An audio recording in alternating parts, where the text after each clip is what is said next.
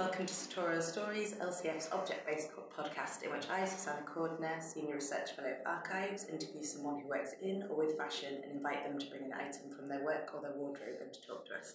I'm joined today by Elizabeth Peyton from the New York Times, who's going to be telling us about her work and perspective with a particular object and piece in mind. So welcome, Elizabeth. Thank you very much for joining us. Thank you for having me.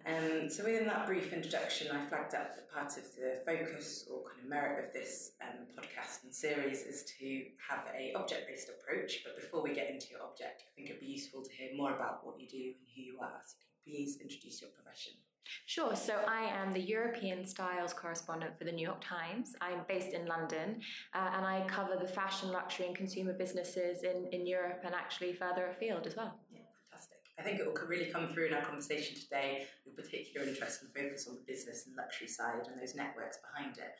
But I'd be interested to hear if that's been a running strand through your whole career or if this role is a bit of a change. Pretty much. I started at the Sunday Times and was an intern on Sunday Times Style magazine. That wasn't actually intentional. Mm-hmm. It was the only job going. Right. Okay. It was 2009, so any job was a great job. But that was really my first exposure to the fashion world, and I learned an enormous amount. It was just when we were setting up the website. Mm-hmm. But I had also, before I'd taken that job on, been an intern on the business desk. Mm. And so then the FT came knocking and wanted somebody who had that mix of experience between writing business stories and some exposure to the fashion world. And this was pre-business of fashion. There was no sort of website catering to that part of the market.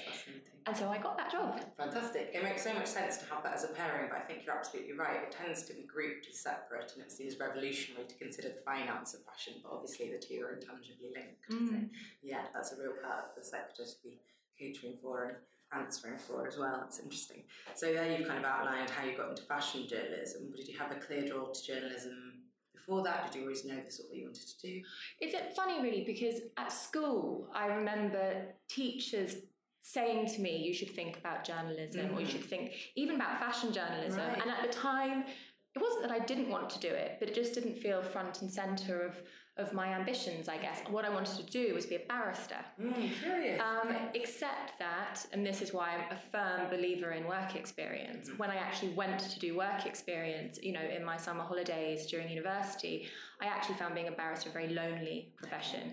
And I realised there was a lot of sitting quietly and studying. Ironically, I spend a lot of time doing that now as well, but that it wasn't quite what I wanted to do. And so I kept thinking, hang on, so many of my teachers have said, think about journalism, maybe I will. And so I applied to the Sunday Times, luckily enough got onto their grad scheme, and that was that really. And went from there. Brilliant. So what do you think your teachers were recognising in you that you saw? So you said there that maybe the social aspect was a draw, but what do you think they saw and that's grown from there? It is very funny talking about yourself when you're still answering the question. I think I was always extremely curious, and I was never afraid of asking questions, and I think I kept asking questions long before the subject had moved on to something else.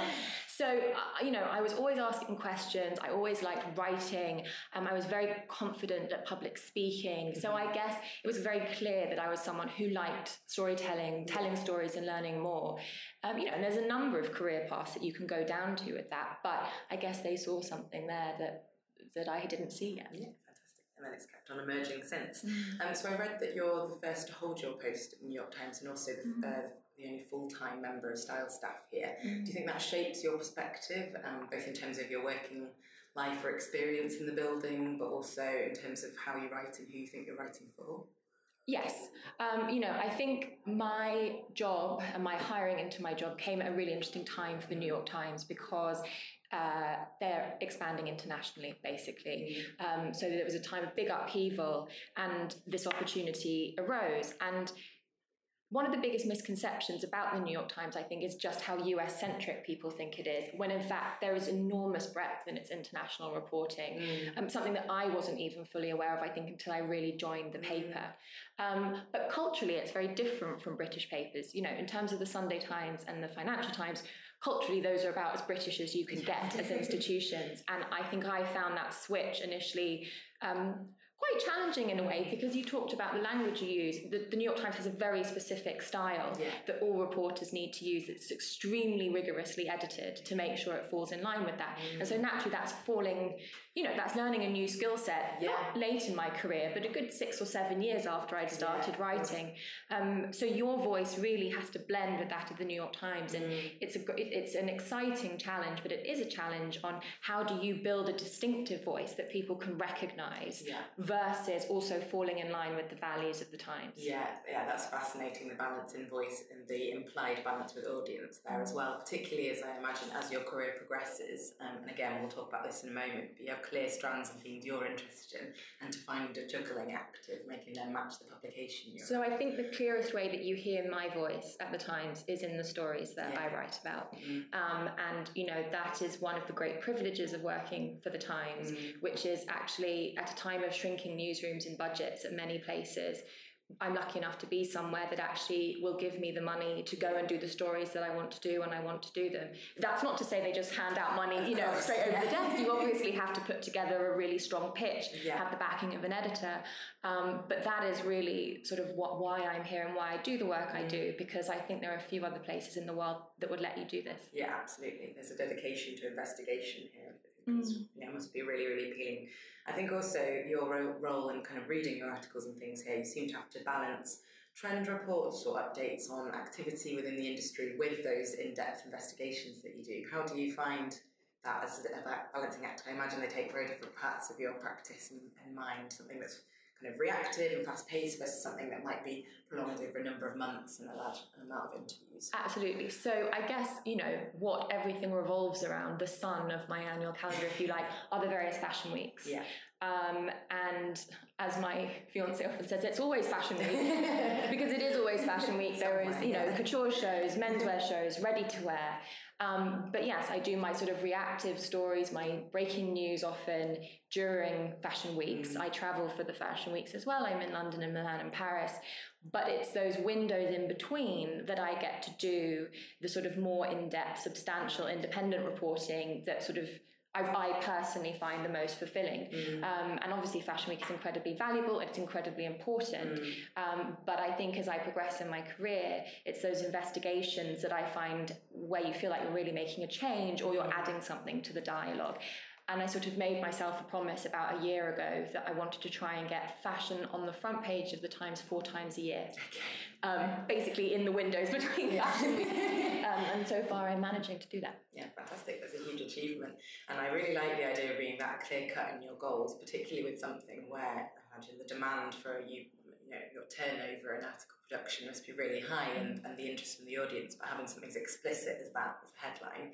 I think that also leads into the topics you tend to cover, because there's a seriousness there, and as you say, it's some sort of going behind the scenes almost. So I wrote out some of your recent article subjects: the unheralded artisans of Italian fashion, Peruvian prison-based rehabilitation schemes, and the tainted garments report from the University of California. So I was really intrigued with all of those because they were about looking at the mechanisms behind luxury fashion. I think there's an intrigue to you of finding out how something's made and the structures that form around it. Was that something that you knew you cared about before you were here, or again, is it the freedom of the New York Times that's allowed you to delve in? I think it's been a combination of experiences throughout my career. I mean, I should point out at this point, I've been very lucky to have a boss and a mentor in Vanessa Friedman, who I worked for previously at the Financial Times and now have, been hired by over here. I think that she was the first person who really told me, to follow what you were interested in and make sure you wrote the stories that weren't necessarily getting written. Yeah. I think that the FT was very valuable, though, in terms of teaching me to be utterly forensic in reporting. And also they made me do, I say they made me do, but I did feel rather outraged at the time, but I did 9 months on the breaking news desk where I covered everything from the Greek debt crisis to collapsing oil rigs in Nigeria to brick shortages in Ireland.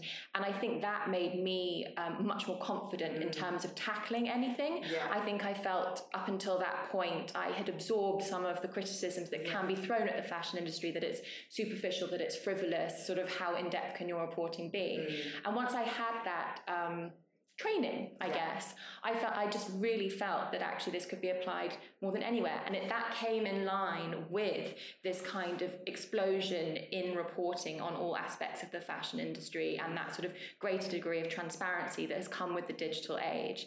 And I think people are more curious than ever before. I think there is appetite for these stories, and you just have to go out and write them. The challenge is a lot of people in the fashion industry have their hands tied, and I feel like I don't have my hands tied to the same extent. Yeah, that's fantastic. So you can be the platformer and the exposer, but I'm also wondering how that works in terms of your relationships with those brands, because you've spoken about the significance of Fashion Week to your personal calendar as well as professional, but to be at those shows and to have the interviews that you conduct, you have to have a good relationship with those brands. Do you have there been any issues and things around being there as maybe a critical friend in some of the exposures that you produce? Yes and no. So for me, obviously, Fashion Week is important to lots of different reporters, editors, brands. But for me, it's really about source building and brand building and meeting people. The runway shows I see are important, but for me, it's also about the coffees, the drinks, being able to actually meet those people and build those relationships.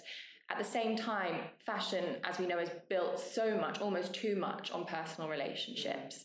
And that can be tricky as well, because sometimes if you're invited round to a dinner party, a private dinner party at somebody's house, or you realise that you're becoming more of a friend than a sort of business associate with somebody, it can be very challenging if down the line you feel like you need to give them a negative review or you're going to write something critical about their business. So generally I try and keep that distance.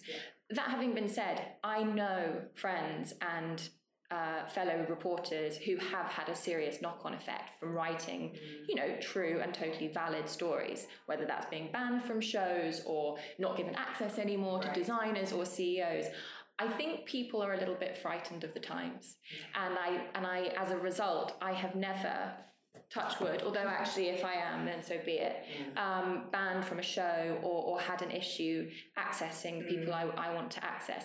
There was, I did release a story last September about the use of home workers in Italy and the Italian luxury supply chain, and that was released on the first day of Italian Fashion Week, of Milan Fashion Week. And I will say, as I went into the shows of the brands that I had explicitly mentioned and who acknowledged the story and hadn't sort of said that there was anything untrue about it, I felt a little bit nervous, but actually all I got was polite but slightly nervous smiles from behind the clipboards, and I was ushered through. There we go. So I think that might be the theme of transparency, and the fact that you're providing something that the customer is interested in hearing as well. So the brands don't want, it's about progress rather than denial, I think, with some of these topics, which is intriguing. I think you're also really responsible in the way that you write about those topics, because I think it's one thing to call out a brand where it's about based on explicit relationship or kind of connection you built with them, and another when it's based on other sources. So I was interested with the Tainted Garments, your piece on the Tainted Garments report. You kind of followed the same line that the university had done of not naming the brands that these people were working for, and because of that kind of supply chain of I'm absolutely exposing this as an issue, but I'm also acknowledging that this is someone's employment, and you're not taking a risk on their behalf. I think that's something really important to bear in mind when you do reporting like this, is that these are people's lives and people's livelihoods, and that your reporting can have a knock-on effect in their lives where, it hits the front pages for a day or a week, but after all that hype goes away, what's left? And there are many cases where brands have found out there's been exploitation in the supply chain, and their choice has been to pull their business from that area or from that region, and that doesn't necessarily help anyone. I think in the case of the Tainted Garments report, which was looking at labour abuse and exploitation in India, also with home workers, it was a fantastic report produced by the University of California, and therefore I was following their reporting. I didn't mention the names of the women that I interviewed last September, although I did mention the brands, but the reason I didn't name them was because I felt that their livelihoods won't be at risk. So I think that's really interesting, because that's looking at it in the brand scale, but also looking at the networks behind it, to kind of loop back to the previous mentions of fashion shows. With you kind of define yourself around looking at business, luxury and fashion as a culmination. And I can imagine that the fashion shows are a really ripe environment for looking at that. You can literally look at the front row and you can see the CEO, but you can also see the buyer or the hoped for by it. You watch relationships sort of being developed or disappearing in front of your eyes. Yeah, absolutely. Does that make it right hunting ground for stories, or are you there to track the trends? Yes and no. I mean, I don't really track the trends. I do, I write about them occasionally, but there are people who do it much better than I do and whose focus is that. I do find fashion shows helpful for having a chat to people. More often than not, the really valuable stories are going to be found at a coffee shop or sitting on a bench or chatting to people. And I think what's really important also is with Fashion Week, you are so often presented with a beautiful packaged version of a brand and its values and its output. And especially as everybody is so time-strapped and busy, it's very easy just to take that, which I do, and I regularly do, and I respect the hard work and dedication of a lot of people in those brands to creating that story. But more often than not, that's not going to be where you find the story that I think people are most interested in, or that your editors back in London or in New York are necessarily going to say, okay, go ahead with that, and we're going to give this the placement and the promotion that we feel it deserves. Yeah, absolutely. So that's where you can find the original Preston Kitten story, but you have to hunt elsewhere to find something a little bit deeper. So in a moment we'll loop through to the object that you've kindly brought with you today, but maybe to kind of set the scene on talking about an object a little more. And as a curator, I'm shamelessly going to weave it in. Have you ever used a fashion archive, collection or exhibition to aid your research for a piece or to kind of inform your understanding, say, of a brand or a moment? I have to say, and I'm rather embarrassed to say, I haven't. I have written a lot about exhibition. So I have seen, a lot of amazing exhibitions at the V&A, and I've also occasionally gone behind the scenes at places like Sotheby's and Christie's when they have a piece that's about to go under the hammer. But again, I think because I focus less on the creative side and often more on the commercial side, it's not always an important part of my work. That having been said, those occasions when I have been given access to archives, like I went into the Dior archives in Paris last year, not for a story, but just to get a better understanding, I guess. It was such a privilege, and that's one of those moments where you realise, how lucky you are to have the job that you do. Amazing. It's the dream. I'm interested about the fact that you went to Sotheby's. Do you ever, I think there's such a rising interest in fashion as an area for collectors, both in terms of it being something that's stowed away as a piece to be treasured and preserved, but also something for rewear within kind of high-end vintage. Was that the angle that you were there for? Yeah, I mean, that's a super interesting luxury and business story and has been for some time, whether it's handbags or clothing. There's also the star power, obviously, if you do a wardrobe sale of a particularly sort of iconic figure or celebrity, those are doing incredibly well.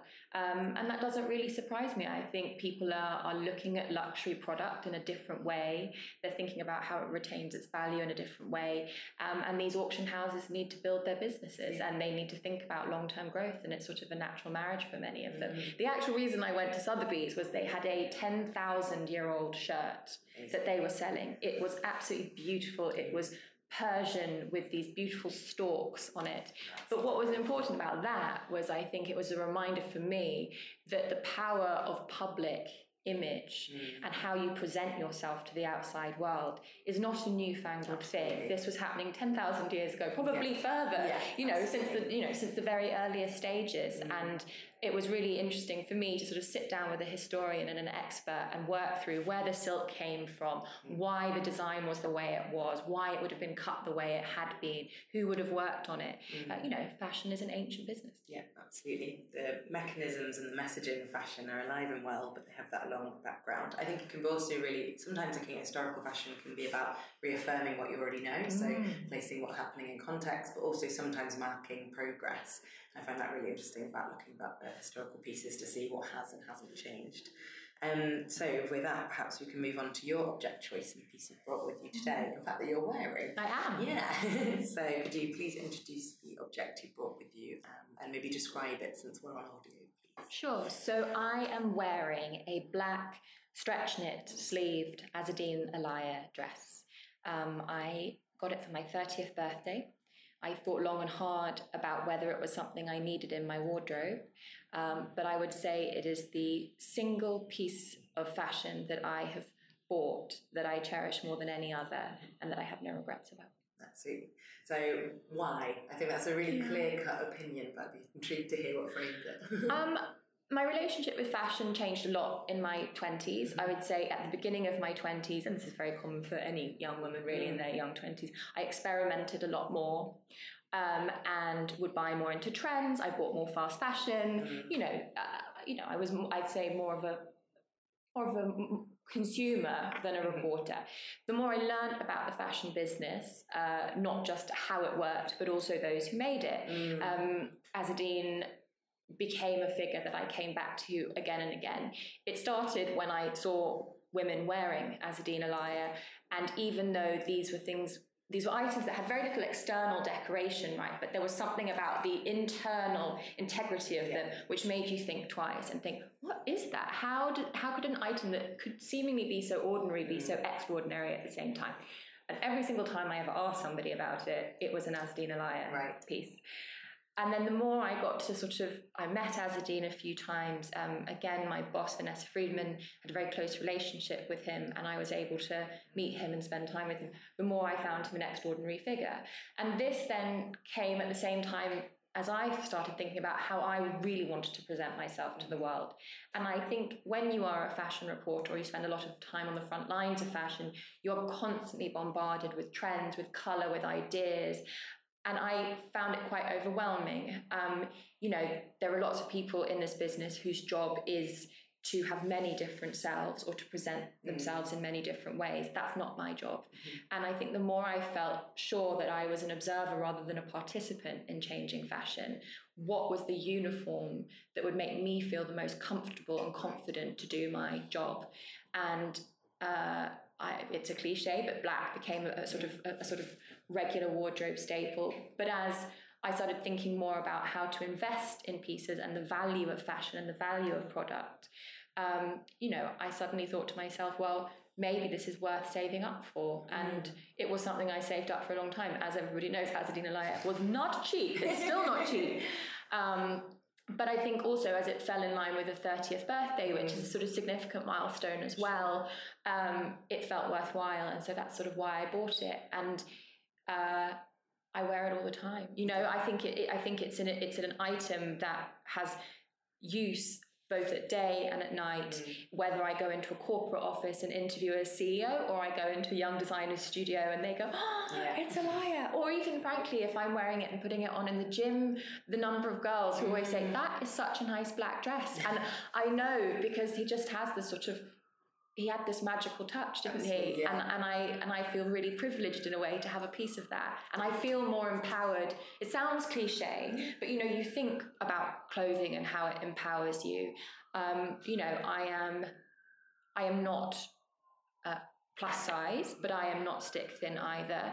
And I think when you wear a piece of clothing where someone's really thought about a woman's body, I should say, sorry, it's incredibly empowering. I think there are lots of designers out there who are ambivalent about femininity, and I think Azzedine actively embraced it and relished the challenge of making women with women's bodies feel powerful. And you really feel that when you wear a piece of his clothing. Yeah. That's amazing. I think particularly the idea of pulling from him his own work, it's almost like a feat of engineering. I really liked what you said about it carries whether it's in the CEO's office or in the gym, because we look at it and we can read that and we have that understanding, because fashion is something we're interested in, of who the designer behind it might be. But it could have a classic form, because obviously he's been hugely influential. That could be something that's pulled through to another piece. And in terms of engineering, it's partly its structure, but it's also its longevity, the fact that it doesn't date, but also the fact that you can have repeat wear because it's well made enough that you can wear this for years to come. I would say I've worn this item, other than in the height of summer, where even with bare legs, which I can do it with, it gets a little warm. It's worn once to twice a week. Yeah. And you're sitting in front of it. It's 2.5 years old. It looks exactly the same, and I hope that it will be the same in 10 years to come. I might even add a second piece of Alaïa to my wardrobe. Exactly. Well, that's kind of the proof of some of your interests of those mechanisms behind behind how something's actually made and the quality that is or isn't there. And I think some luxury brands survive on name and idea and shifting design alone, and to find someone where you really trust the quality behind it. I also really liked the fact that you said it builds on a personal relationship. And that was kind of twofold, of it relating to your 30th and that changing shift in how you saw yourself, but also the fact that you'd met him and made this personal connection. And I think, do you find that a lot with your clothes? Because our kind of conversations have actually been about that business perspective, but then with your own wardrobe, do you associate them with sight, sound, people, experience? To an extent, I would say there's probably half a dozen pieces of clothing that I think hold a real sentimental value to me. But I also, by that measure, feel like I reached the stage a few years ago where clothing made me anxious. Okay. And that's not exposure to clothing, it was more my own. I think I felt like I needed to strip down my personal style. And like I said, I think in the early part of my 20s, I really embraced trends and I changed looks a lot. And I think people actually saw that as quite a major part of my personality and how I presented myself. And that's really evolved over my late 20s and early 30s. I think people know I have a uniform now, and that's partly because I want to look good, and I'm not ashamed to say that I want to look good, but I also don't feel I have the energy and the time to focus fully on what makes the most current look or the most attractive look on that given day. And so it doesn't surprise, my friends now who look in my wardrobe that it's a lot of staple pieces. Yeah, I think that as well, though, it's allowing it to be carried through different trends, different environments, different people, but I think there's something there about letting your work speak for itself, and that you come into a room, people know what to expect of you, rather than that you're trying to win them over instantly. Because I don't want you to say that it's thoughtless or that you're removing the effort. Sometimes I get nervous when people say that, because a lot of hard work's gone into you kind of cultivating that image, and that's something to be admired. And I absolutely agree, and with all the pieces that I pick, there's a specific reason why I will pick that on a given day. And, so much of what you do and what I do is sort of dissecting why people pick to wear the things they do at a given moment in time, whether that's an individual or a group of people, which says so much about art or society or culture or business or what have you. So, I think that the act of the choice of streamlining my wardrobe, if you like, should be seen as a statement of intent as itself, rather than me sitting that, I never put any thought into what I wear on any given day. Yeah, I completely agree. I think there's a thing within museums and kind of curatorship of the curatorial black, where I think similar things going on, and we're streamlining a lot of the narrative around that tends to be like, it's kind of focusing on the objects and the exhibition, and we're trying to fade into the background. But I think it is about that self-definition and about creating a range, recognizing the depth of narrative and communication that your clothes can do on your behalf, and actually just pre-planning what you want them to say and sticking to that structure. So it's interesting to hear. I was also, I kind of wonder what it's like sometimes if you are a high fashion journalist, particularly perhaps from a business perspective, within that you were very explicit that this isn't a normal purchase for you and this is something you saved for. How does that balance in terms of your professional connections and kind of access to these clothes and their price point, and then how you actually shop? And I think as we touched on before, you are constantly thinking about how you will be perceived, especially in fashion where people do judge you on how you present yourself. And I think I guess there is something that pleases me at a subconscious level about looking at somebody or someone looking at me, and I think they know that I've made that decision about this specific dress. In terms of the access I get, I think part of the reason to streamline my wardrobe is that I do not get the perks that most other fashion journalists do get, because the Times has a very strict policy about accepting gifts. I think I have my own issues actually with the kind of gifting policies that go on in the fashion world. I think a lot of it's to do with not paying people the right amount. That's another topic for another time.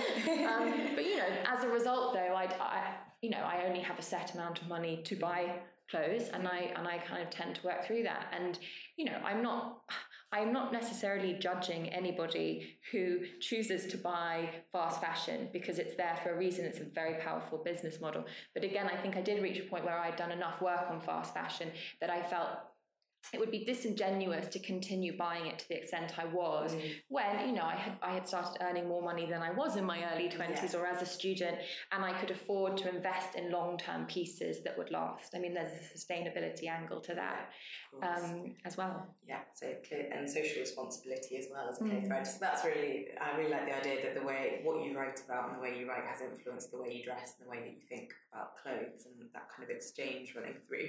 You also spoke about kind of its relationship to your work more widely, in the fact that by wearing something, it being predetermined, you can focus explicitly on your work, because you kind of spoke about it as a communication tool, and other people then focus on your work. But for you, is it freeing that mental energy? It's already been predetermined. Now I can focus on finding those pieces, and also perhaps within that not feel aligned or pressured or connected to particular brands and people. 100%. And I think that, you know, I think that that's really important to me, and as a journalist, I want people to think that I have clearly put thought into what I'm wearing, but I also want to fit into the environment that I'm working in, because I think that's when you get people really talking to you and telling you the stories that, you know, that are important to hear. Yeah. It's also, your clothes have to kind of match your lifestyle and your professional work. So when I was researching you ahead of today, I found a few different mentions of the way that your wardrobe or the way that you dress relates to your activity. So you said something about how any pieces that travel with you or are useful in transit, something like a laptop cover, but I presume also something like a jacket, a coat, has to, you know, you put a particular level of thought into those, because if it's coming with you, it has to be something that pleases you. Is that something that's grown out of the result of the amount that you have to travel, or is that something you've always thought about those external factors as a kind of final messaging point? It's both, but it's a largely practically driven decision, which is, you know, I must spend 3 months of the year on the road, really. And that means that I do just need to think about what will crease and what won't crease. Frankly, what fabrics make you smell and what don't make you smell, because you have to think about those things. And as I said, especially when you're traveling, you have very little time to think about other things other than your work. So that's sort of always, well, that's become more of a driver in recent years than it was perhaps at the beginning. So it's things like, I always have a rain Mac, I always bring a pair of jeans. You actually had Penny Martin and talking about navy sweater. Love a navy sweater. Can't go wrong with a navy sweater. Black slacks. It's just basic things. There's like, you know, and then you find shoes that work for you. Again, I personally like Jimmy Choo. It's an expense brand, but if you're going to spend 12 hours, 14 hours standing in heels, find the ones that are comfortable for you. So it's a support system. Yeah, and then I guess for me, there are ways of slightly sort of changing that look on a day-to-day basis in your shoes or your bags or your jewellery. I'm not actually wearing very much jewellery today, but actually I wear a lot of jewellery normally. I like big earrings, I like rings, and I think that's an easier way of changing the way you look when you're on the road. Yeah. Adapt to form. Well, on the note of jewellery, I also read that you always take your jewellery off when you're typing. Yes. And I loved that kind of bridge between, because that sounds like vaguely laborious given what you've just described about how you enjoy big jewellery. So that balance between physicality and practicality and the way that you want it to look and feel and in that routine is quite interesting to me. It depends what I'm writing, and I think there are different zones for different mediums. So if I'm writing breaking news, which needs to go up ASAP, I probably won't even be thinking about it. Right. But if I'm writing a longer piece, and I would say that anything over like 750 words is a longer piece for me, I take off all my rings. I like to wear construction digger headphones, which basically make you feel like you're underwater. And again, it's almost, that's when I know I'm slipping into the zone normally. I've forgotten to take the earrings off, and then I feel the butterflies on the back digging into my ears. And so I take them out as well. Often I have long dark hair, and I tend to tie that all up on the top of my head as well. So it's almost like I need to pull back all the adornments and just kind of work on the page. And it's funny actually now you think about the rituals that you go into. But I always feel, you know, sometimes people ask me, does writing get easier? I'm not a natural writer, and I think there aren't many reporters who will tell you that they are natural writers, and those who are very lucky. Lots really struggle with it. I don't struggle with it. I'm not particularly wedded to my words, and particularly once they've gone to the editor, like that's done. Exactly. But I do always struggle with the lead. Okay. And so I sort of associate that kind of like getting everything off me so I can focus on the lead, because once you've got the lead, the story writes itself. For me, like some people leave the lead until right at the end, but like for me, I could sit there for 20 minutes thinking like what is the best way to start this, and the rest of it will take 20 minutes to sort of write the bit. Space. Oh, I really like that, because I anticipated it being about physicality, and maybe something as simple as the clanking of a bracelet on the keyboard. It's also that actually. It is about noise. It's about, but as I said, I think it's for me about stripping back distraction, which I guess has become a bit of a common theme. I was going to say, again, and just being able to really, really focus. And I think that's also because I am easily distracted. I used to work in an office where somebody really liked listening to music while they were working so much that it was blasting out of their headphones. And my response was to get these construction headphones, which is now what I wear all the time. Okay, there we go. So I think it sounds like you're good at streamlining. An unexpected fashion accessory. I know, it sounds quite D&G. I'm trying to see a way of painting it. In one past interview, you said, "I want to look polished, but as a reporter, I am much less interested in my own image than I am of those people that I'm talking to." And I really like that. And I think that's something that, again, I think a lot of curators do. We're always reading dress, and we're using it as a lens into other people. And then when someone asks it of ourselves, as sort of a pause point. We've kind of discussed your own kind of thought process behind your clothing, but I'm curious to know what impression you think it makes. Like, if someone else was to write a piece on your wardrobe, what do you think they would describe it as? I think I used it earlier, but it is polished. I think there is something smart and businesslike about being polished. I think it allows you to slip seamlessly from different environment to different environments. I don't think you should ever look intimidating. I think I try and dress the same way almost that I interview, which is I want to be very professional. I'm going to be very upfront with you. There's nothing hidden. There's no surprises. But I don't want to be distracting. And I think that's sort of the same way I approach how I ask my questions. Yeah. Again, just such great parity between your thought processes and approach and your work itself. So perhaps to close, in my own work and in the series, I've kind of spoken a lot about how I find fashion a really illuminating subject to talk about social subjects, in particular about biography. I find it really useful to talk about women's histories and biography in particular. And I'm really intrigued by the fact that you too seem to see it as a gateway subject, but maybe into a different set of meanings. So you tweeted recently in reply to Hadley Freeman, I think that if someone can't see fashion writing as an amazing access point into definitive stories of our time, from climate change and tech innovation to labour rights, then more fool them. So I just enjoyed that and wanted to include it for its kind of oomph behind it. But it'd be great if, to close, you could expand on that and say what you think fashion can be used to discuss and to represent to our times. Sure. I mean, I just think fashion is such a democratic prism for journalists, because, at one level it touches everybody. Everybody, as we discussed earlier, makes a decision about how they present themselves to the rest of the world, whether that's not making a decision or actively choosing not to embrace trends or specific styles or specific brands, or to think very carefully about how they position themselves in the eyes of others, every single day. And there are people that cover that extensively. I think it's really interesting. I think power dressing and the politics of dress is only going to become more important as we become a more image-focused society. But for me, I've always been frustrated, I think, by anyone who attempts to dismiss the serious themes that sort of underlie the fashion industry.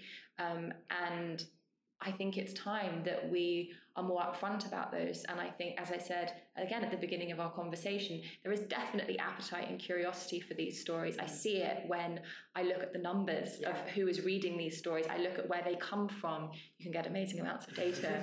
And I think that's really important. And I think, fashion is so full of characters, it's so full of cultures, and that's what for me makes it such fertile ground for writing. It allows you to bring these other core themes that are impacting every sector and every industry to life. So labour rights is a huge issue in fashion. It will continue to be a huge issue as long as we keep consuming fashion in the way that we do. Technological innovation is another huge thing, you know, and what is that going to do in terms of value of fashion and product and luxury as we move forward?